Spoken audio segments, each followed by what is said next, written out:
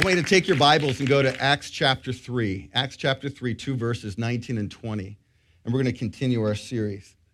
The third chapter of the book of Acts in verses 19 and 20. Now I'm going to read these out loud if you would read them out loud with me all together in a concert. That's what we call a concert, either of singing or of reading. We're going to do it all together. Acts chapter 3 and verses 19 and 20. Here they are. You ready? Let's start.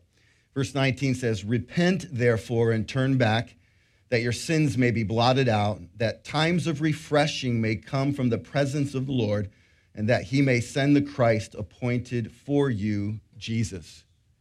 I want to do that one more time. Here we go, nice and loud. Verse 19, everybody as loud as you can.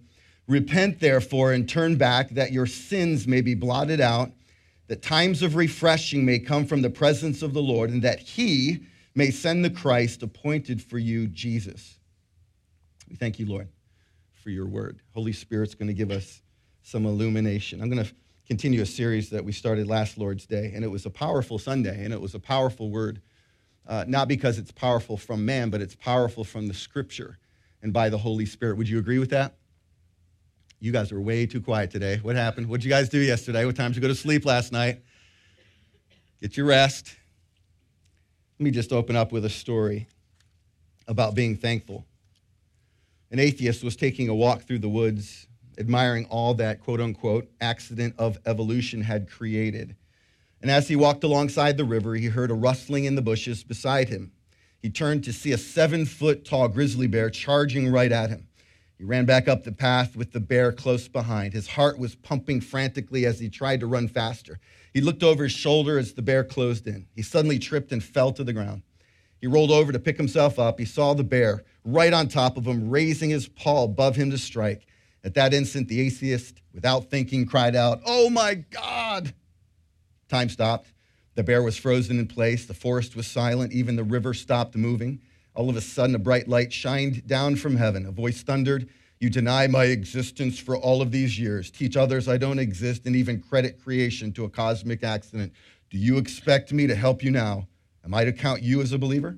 The atheist thought for a second, then answered, "It would be hypocritical of me to proclaim myself as a believer after all these years, but perhaps you could spare my life by making the bear a believer in your laws." "Very well," said the voice, "I'll try."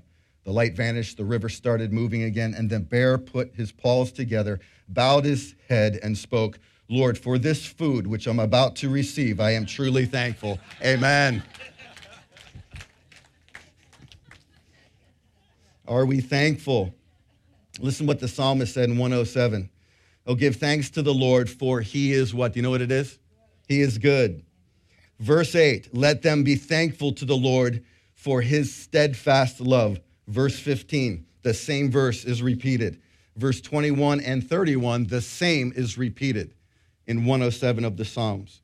Now, last Sunday, we looked at being thankful in times of refinement. How many people would say that you have experienced a time of refinement, maybe in recent days, months? Of course, it's all part of God's loving plan, his providential plan, his sovereign works inside of our lives. And so if you're in a season of refinement, what are we to do? Everybody? The title of the series is it? There we go. We're supposed to be thankful for that. Be thankful in the midst of the times of refinement. Well, this morning, I want to look at being thankful in times of refreshing. Being thankful in times of refreshing. When you think of something refreshing, what comes to your mind? What comes to your mind? Maybe it's a cold iced tea after cutting the grass in the middle of a hot summer day. Maybe it's a sleigh ride. What is refreshment to you? Is it reading a book? Is it taking a walk on the beach? Is it holding a puppy?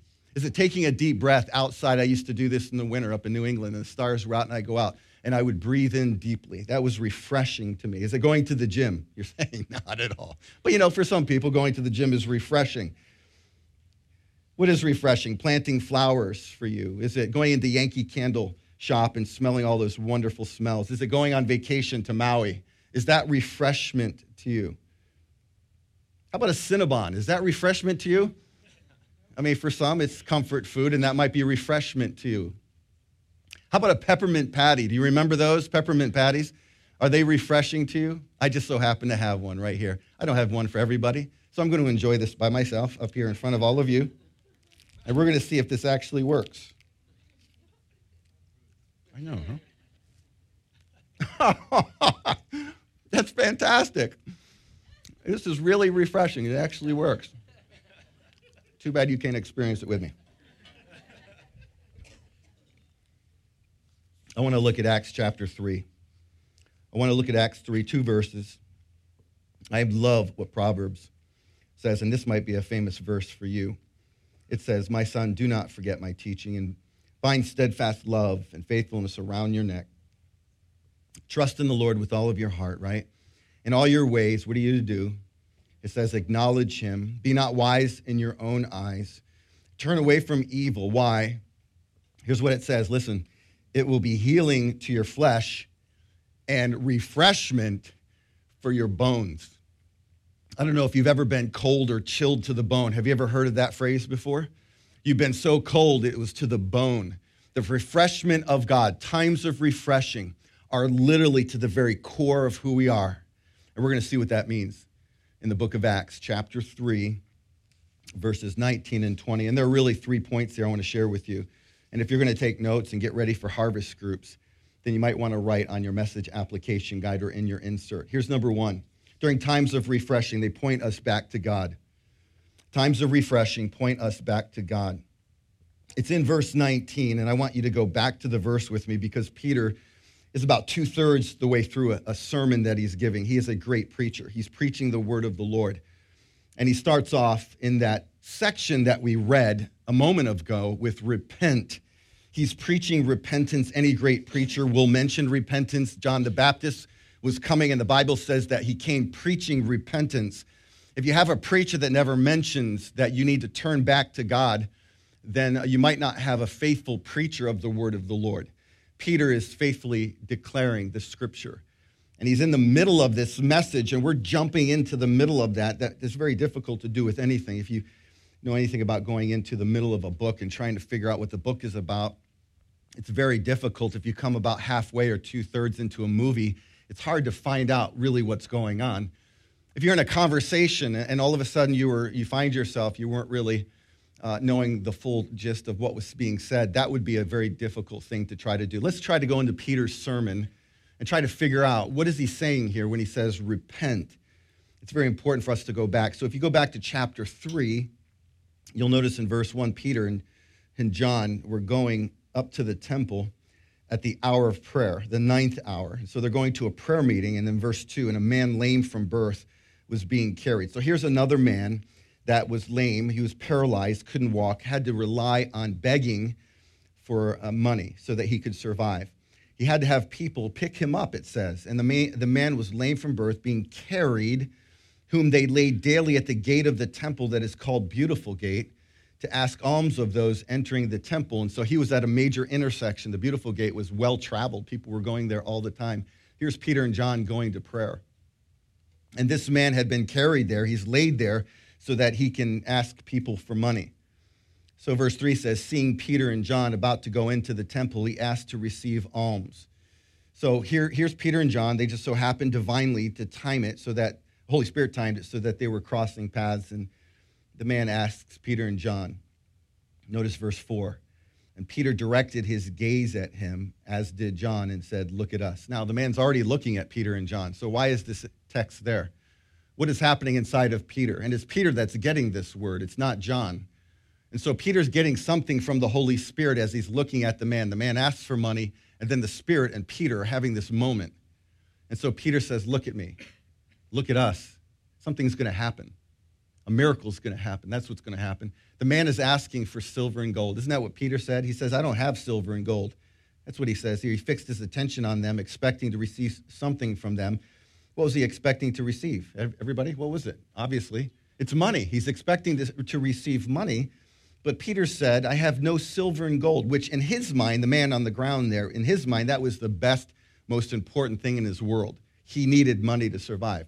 But there's something that's going to happen to him that supersedes all of that. His expectations were going to be exceeded. Think about that. Because sometimes you think in your life, this is what I need, God, but God's saying, no, that's not really what you need. I'm going to give you something even greater than what you were expecting. That happens a lot in Christians' lives. Have you ever experienced that? It's like, God, please, I'm asking for this. I'm asking for silver and gold, but he's saying, no, you don't need silver and gold. You need a healing. You need something dramatically more important and greater than that. And this is what this man is going to experience. It's phenomenal. Jesus always exceeds. He goes over and above. He is the God of the upgrades. So wherever you're living right now in your life and you think that it's really not going so well and you're trying to hold on to the Lord, know that he's holding on to you. And know that there's going to be a Peter and John moment where you're going to cross paths with somebody. Maybe it's in this message. I don't know. Maybe it's another Christian that you're going to have a conversation with.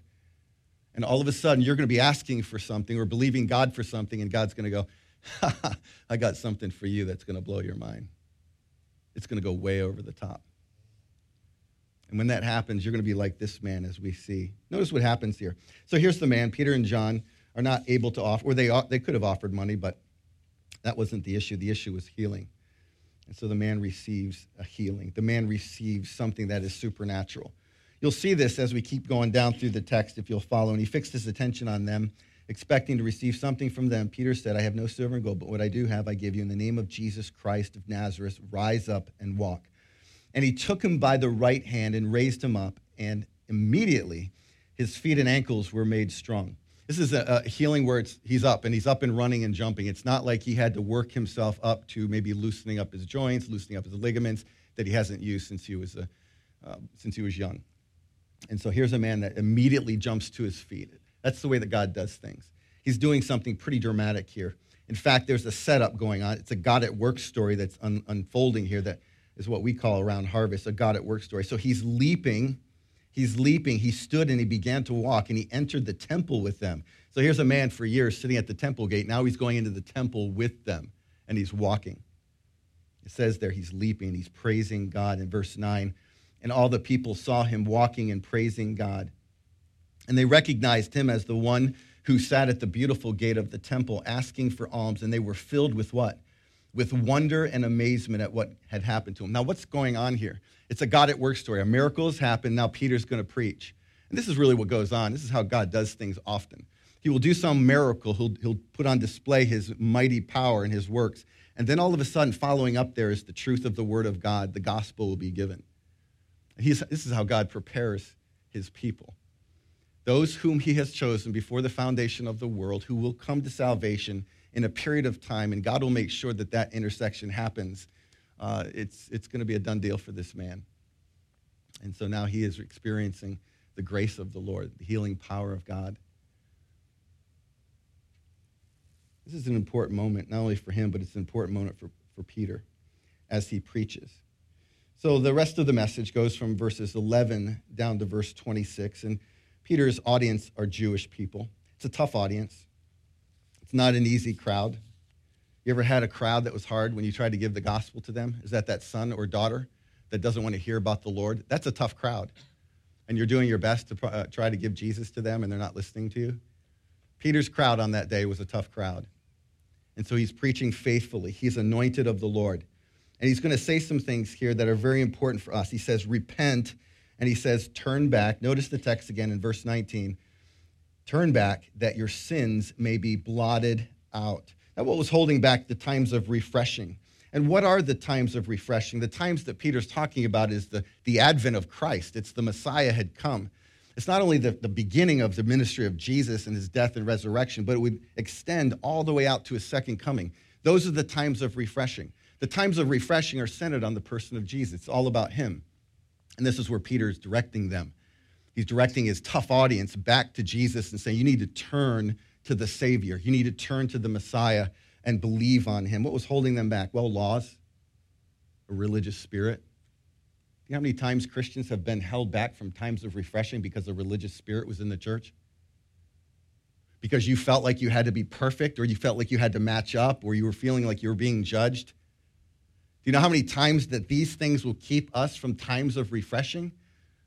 Some of you are going through times of refreshing now, and God has turned you back, and now you're looking to him in ways that you haven't looked at him in maybe a long, long time. Is that true? Are we hearing those stories at harvest groups where people are with tears saying, you know what? I have grown more in the last year than I ever have maybe in my Christian life. I'm getting past things that I have not been able to get past in decades. That's times of refreshing. What's happening to you? Well, you're being turned back to God. You're saying, I didn't think I was very far from God. Well, sometimes we're very far from God, and we don't even realize how far we're from God until times of refreshing. And then you start to realize you're going more vertical than you've ever gone before. You used to be real horizontal, right? It's amazing what Peter's doing here. He's preaching the word of God faithfully, and again, it's not the audience that is going to respond very positively. We'll see that towards the end. He mentions sins may be blotted out. I don't know about you, but I have this little addiction that I want to mention to you. It's that little garbage can icon that's on our phones or on our email. Is anybody else addicted to that thing? You just hit that thing, and you're like, yeah, that's awesome. I get into that, that little, it's what's happening here. The sins may be blotted out. In other words, it's all put away. And he's saying to these religious people that your sins need to be forgiven. You need to come to Jesus as the Messiah so that you're going to have these times of refreshing and your sins will be no more. It's like hitting that button. Hit that button, it's gone. Hit the delete button in your life, it's gone. He wants that for his audience. Any preacher wants that for their audience. And so here's Peter doing a faithful work. And he's preaching the scripture. He's preaching Jesus, and he's preaching for them to be moved. And are they going to be moved? Do you know the end of the story before we even get there? Most of them not. So that tells us that a preacher like myself can preach the word of the Lord and say, turn back, because the direction that you're going isn't the right direction. And I can say to you, turn back, and you're going to leave here not turning back, like they were in that day.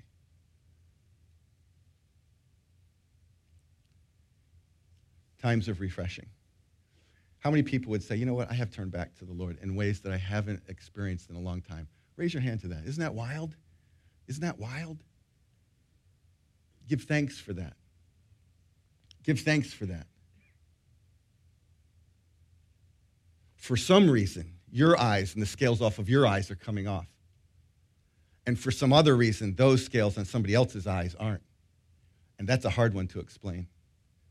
But if you're sensing the Spirit of the Lord is moving to turn you back to Jesus in greater ways than you've ever experienced maybe in your whole Christian life, that is a season, that is a time of giving thanks to the Lord. Number 2, times of refreshing provide for us a sense of God. This is in verse 20, the first part of verse 20. And Peter's audience really was struggling with the sense of God. Of course, Jesus, the Messiah, is right there on location, but they don't see who he really is. They don't receive him for who he really is. It reminds me of the 2 disciples that were on the road to Emmaus. You remember that. I think it's in John's gospel. They're discouraged because Jesus had been crucified, and they didn't know that he had risen from the dead yet, so they're on their way to their homes. They're on their way back to their old life. And so Jesus shows up, but they don't see him. They don't sense that it's God there in the midst of them. And so Jesus is walking. He's having conversation with them. And then they have communion together. And during that communion time, all of a sudden, their eyes are opened, and they can see that this was no ordinary man. And it was, in fact, Jesus. This is what happens here. The sense of God is coming back to these 2 men that are very discouraged. And there are times when the sense of God is missing in people's lives, in Christians' lives.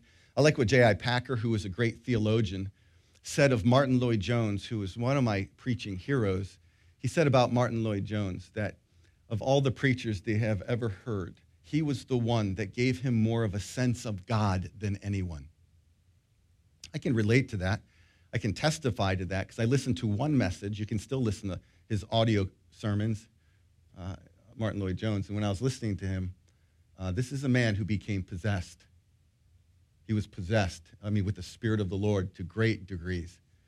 And you're listening to him and you're like, this guy is speaking otherworldly. And I can see where James Packer would say that. And Packer's no joke. He was one of the most premier theologians that we would know, saying that about Martin Lloyd-Jones. Do we know the sense of God?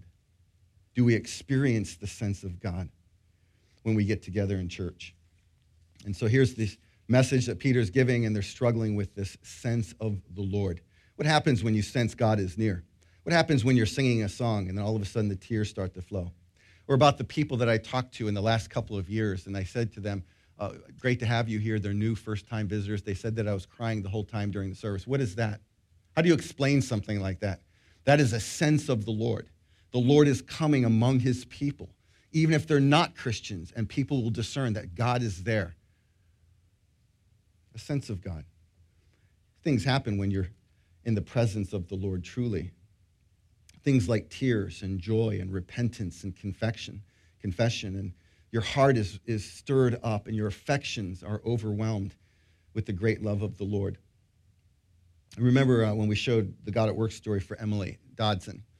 If you were here, we showed, it was well done. I mean, Scott did a great job putting that together, interviewing Emily and her story. And I'm sitting there and tears were coming out of my eyes. What is that? That's a sense of the Lord working to save somebody, sanctify, change their life. A sense of God showed up during that God at Work story. Not just in my life, but when I stood up and came here and turned around, every person in this room who were here were tearing up. What was going on there? You're looking at the works of God, and then God is showing up. That's times of refreshing. Didn't you feel that refreshment? Didn't you feel like, wow, God has done something wonderful in somebody's life? God has done something wonderful in my life. That's what Peter is talking about here. If you come to Jesus and you're staying there and you're walking with him and loving him and obeying his word, that's what times of refreshing is. But this crowd here, they weren't sensing the Lord. What was happening? Can I just say this again? It was their systems. It was their religion. You might say that it was all head for them. No heart. There's so many Christians that go into churches and it's all about their head. It's all about what can the pastor give them so they can have a little bit more Bible knowledge. Folks, we don't need more Bible knowledge technically. If you go to other countries, they don't have Bibles and they don't know the Bible, but we have enough Bibles. In fact, every house has at least 4 on average.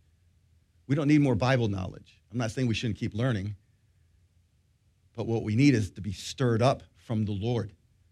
We need his Holy Spirit to be so strong inside of us that something is happening to our mind and to our mouth and to our attitudes and to our behavior and to our habits. That's what we need, more than just Bible knowledge.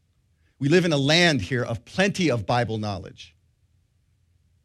So be careful of filling your brain with the Bible, but having your heart and your affections for Jesus untouched and not stirred up and not moved. During the Great Awakening, Jonathan Edwards said, and this is in the mid-18th century, that one of the signs are strong affections for Jesus Christ that will manifest. That's a sense of God. When's the last time you sensed his presence? When's the last time you were like, wow, God just showed up in my life? I can remember years ago, we planted a church up in Connecticut, and now you'd have to know me back in my 30s. I was all about building and building big. And we had big ministries and big buildings. So when I left all of that and I went through a season of suffering, time of refinement, right? Seasons, times of refinement. I went through that. And then I came back, and then I got this small church given to us, and the church started to grow. And it was growing to the point where we needed a building. So this little Catholic church went up for sale. And we had to raise $75,000 in 5 weeks. And we had about 110 people. So we're larger now than we were then in this church. And so I remember just vividly going for a prayer drive. And I'm praying to the Lord. I'm saying, Lord, why did this building come into our life? Because by like week 3, 4th week, we had like $500. That's all we had. I'm thinking, we're never going to make $75,000. And so I'm on this prayer drive, and I'm praying to the Lord. I said, Lord, what is it with this building? Why did this building come into our life and into my life? And this is what he said to me. Chris, I brought this building into your life to test you, to see if buildings are more important than people. Because buildings were more important than people at one time. And he said to me, you passed the test. People are now more important than buildings. And I'm weeping. And the sense of God. This is the one most powerful moment in all of my life. My Christian life is 31 years, that it was like Jesus and me and the Holy Spirit were there in that moment of time. And I said, don't leave. I said, don't leave me. Because the power of God was so strong and the sense of God was so strong during that time of refinement and that time of refreshing. Do you want to know the rest of the story? I went to prayer meeting that following week, and I testified, and I shared what I just shared with you. And there was this lady in our church that wanted to talk to me, and she said, I need to talk to you about what you shared at prayer meeting. I said, what's that? She goes, when you were sharing, I just knew that God's Spirit was convicting me because I've been wrestling with an amount of money to be able to give so that we can purchase that building down at the lake. I said, really? Wow, it's awesome. God does that. We struggle with what he wants for our life. But when you shared your testimony about that prayer drive and what God was speaking to you and the sense of the Lord in that car so strong, I knew that I was supposed to give the money. And she says, do you know how much it is? And I said, no. She goes, $30,000. That's a single mom trying to raise a boy on her own. You talk about the sense of God that following Sunday morning when I testified, I didn't mention her name. I mentioned the prayer drive, and I mentioned what happened at the prayer meeting. Do you know what happened after that? 1,000 came in. 5,000 came in. 50 came in. 10,000 came in. And we reached our goal. We need the sense of God. We get it during times of refreshing. How about number 3, and finally? Times of refreshing proclaim to us the return of Jesus. It's in verse 20. Notice what it says here, that he may send, Peter says, the Christ, appointed for you, Jesus. Now, who is Jesus really appointed for ultimately and at the very beginning? Who? The nation of Israel, the Jews. Of course, they rejected him, and we were grafted in as Gentiles. But Peter's saying, for you Jews, Jesus was appointed for you. And then he's talking about the second coming of Christ, that Jesus is coming again. Remember, the first, the second, in between times of refreshing. And then there are moments in our Christian life where we've drifted away from the Lord. We'll need times of refreshing, where we need to be pointed back to the Lord, and we need a sense of his presence. But we also need to be reminded that Jesus is coming again. And this is easy to forget. This is what it says in Revelation 22:20. Surely I am coming soon. This is how it ends. And then what's it say? Amen. Come, Lord. Come, Lord. I love how that ends the New Testament. This is what we need to do. We need to be reminded often of Jesus' second coming. And this is why we forget often. We forget often. Now, you raised your hands earlier about going through some stuff that's really hard. Honestly, the more suffering in my life, the more sense of God. And the more I longed for heaven, the more I thought about Jesus coming back. So if you're going through something right now that's really difficult, you're going to start thinking about heaven more. And the harder it is, the more you'll think about heaven. That's all part of God's plan, to get us thinking about Jesus coming back. I remember looking, we were at it was kind of like, what do they have? Do they even have them? Oldie Fair. They have the Oldie Fair and some other fairs around here. Up in New England, it's a big deal, too. So we were at something called the Big E, and we were with some friends. And one of the children of our friend got separated and lost in the midst of thousands of people. And so now we have like this panic going on, and we all gathered together, and we had a word of prayer, and we said, oh, God, please help us to find them. And all kinds of thoughts go through your mind, right? When you lose a family member, a child, in a crowd of thousands? What did we do right after that prayer? Do you think we were looking for that child pretty intentionally?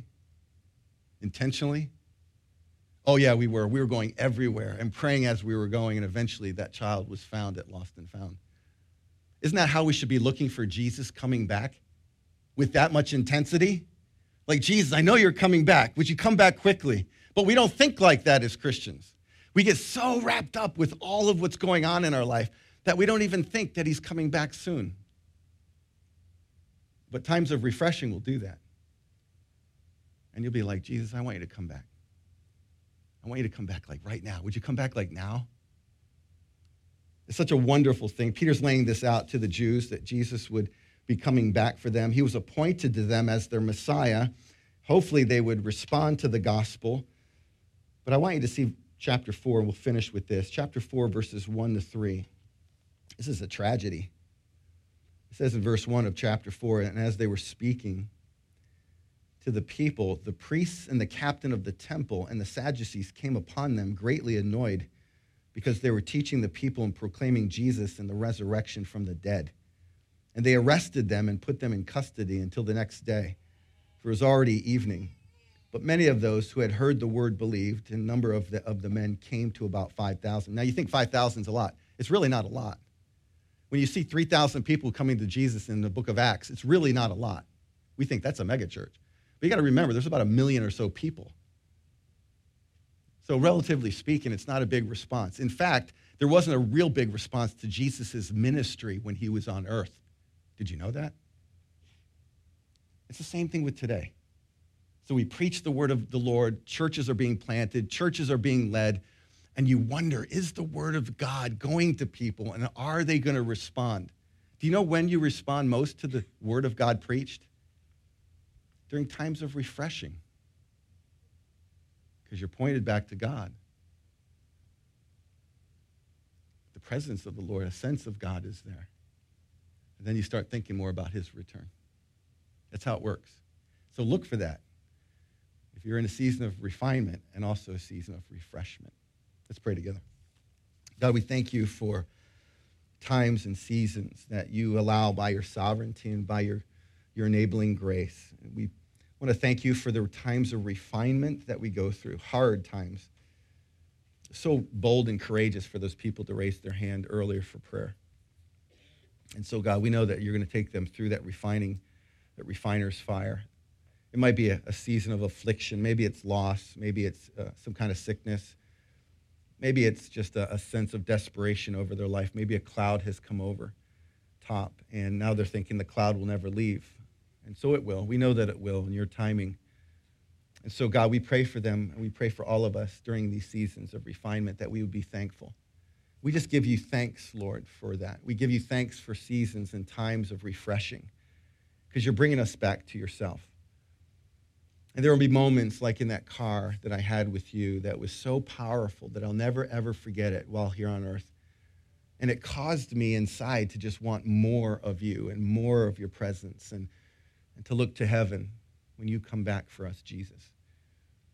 God, we pray that times of refreshing right now in all of our lives are because of Jesus, for Jesus, and by the power of the Spirit of Jesus given to us when he ascended to the right hand of the Father. Can we all stand? We're going to worship the Lord. And during this time, I'm just going to encourage you, thank the Lord for seasons and times of refinement and seasons and times of refreshment. Let's do that together.